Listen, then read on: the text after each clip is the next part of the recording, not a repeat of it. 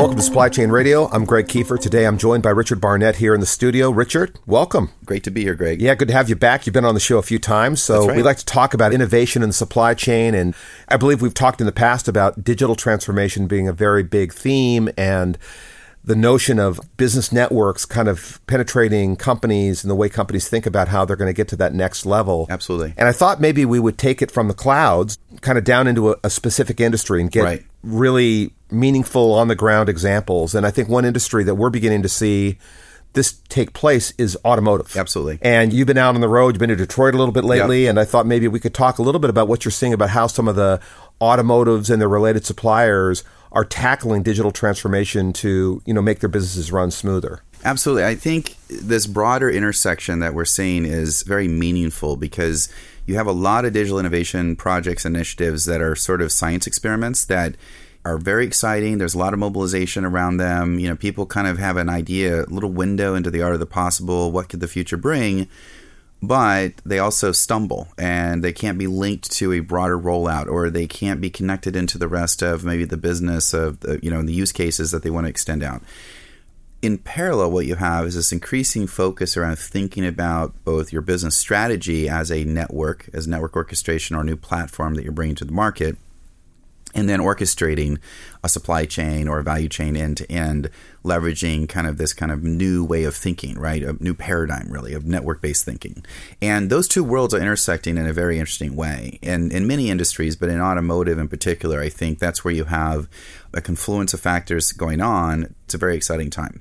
So one big pattern you're seeing is a lot of the automotive OEMs, and this is true also at heavy equipment OEMs as well, have had years of experience thinking through embedded telematics or embedded sensors and devices on the vehicles, on the physical equipment. In heavy equipment, you saw a big trend towards predictive maintenance to understanding kind of assets in the field. In some cases using triangulation of automation around the flow and pattern to cover optimally a field or a specific ground, sort of the optimizing for coverage. Now, while they're old hat on some of these very mature technology areas like in IoT embedding, there's a lot of new innovation, though, thinking about, okay, what is new ways of interacting with our market? How do we redefine our business model, right? Big disruptive factors. So this is investments in Uber, in Lyft, that whole, massive war that's going on right now in terms of market share.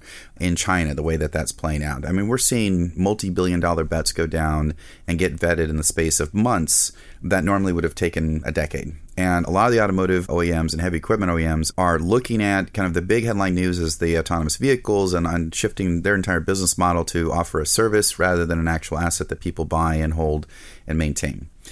But below those headlines are some really interesting things that are happening around, reinventing and improving operational efficiency, improving, visibility and control and compliance across this extended, globalized value networks that they're actually orchestrating. So one of the big intersection points that we're seeing out there is innovation and the edge of finished vehicle logistics or going through a dealer or distributor network on a global basis, because we're seeing that the mix of international trade of OEMs that normally would sort of build and supply product only in a domestic market is no longer the case.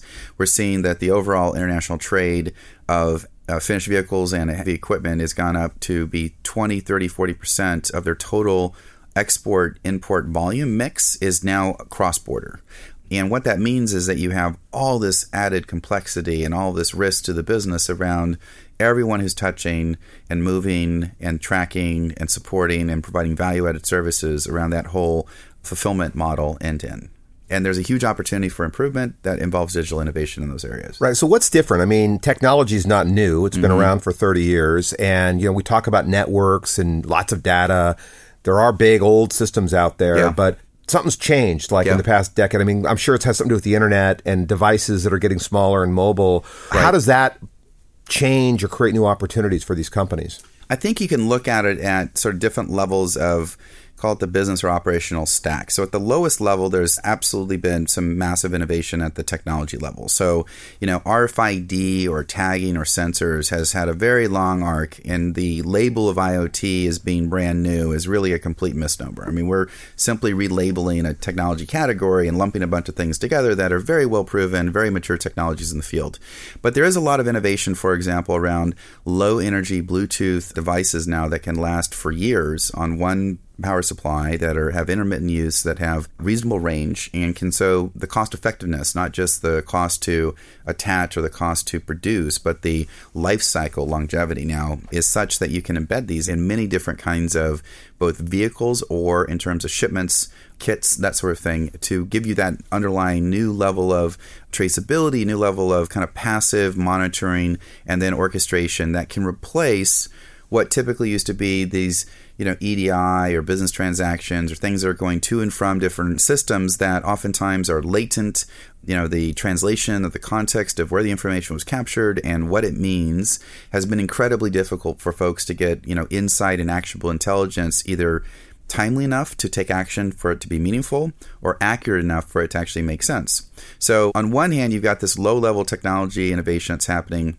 In the middle, you've got this interesting opportunity to at least triangulate for these two worlds to coexist, where you have a lot of these EDI signals that say, where's my shipment, where's my order, give me an update, make it automated. Huge amounts of investment in that area in the last 30, 40 years. So you don't want to turn any of that off overnight. But the advanced art form is to say, let's rethink this thing soup to nuts. Let's triangulate. Let's enable us to track, for example, a finished vehicle or understand what's happening at key milestones along the way passively, and then triangulate that against what's happening in our structured business processes that are still going to remain and they're not going away anytime soon.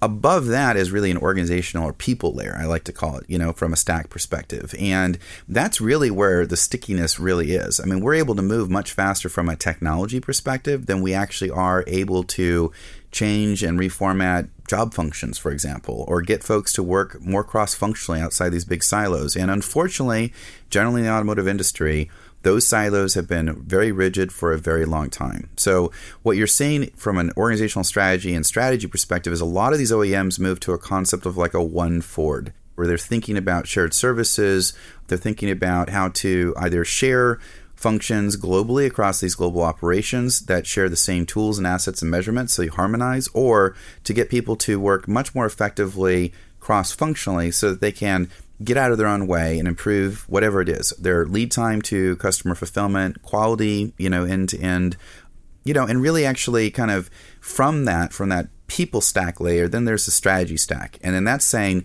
what new forms of business models can we actually adopt or experiment with or disrupt from an industry perspective? And that's where you're seeing, like I said, some big bets being made around autonomous vehicles, but also some new bets being made like by Tesla to just simply reinvent soup to nuts the entire process, right? The actual design of the vehicle, the way the vehicle is used, the way the vehicle is experienced in a retail store outlet, and then the way it's delivered to the end customer. Then what the life cycle of using that car, that asset is exciting to see, and that's getting a lot of the finished vehicle OEMs rethinking their business model as well. You think, I'm sitting here doing an automotive podcast with you, and at the timing of the recording of this, Volkswagen just announced that they had to shut down, I believe it's like 10 plants in Europe because one of their major tier one suppliers, they've got a disagreement with them. And the supplier said, we're not shipping that part. Now, this is a classic case. This is a man-made tsunami in a lot of ways, right?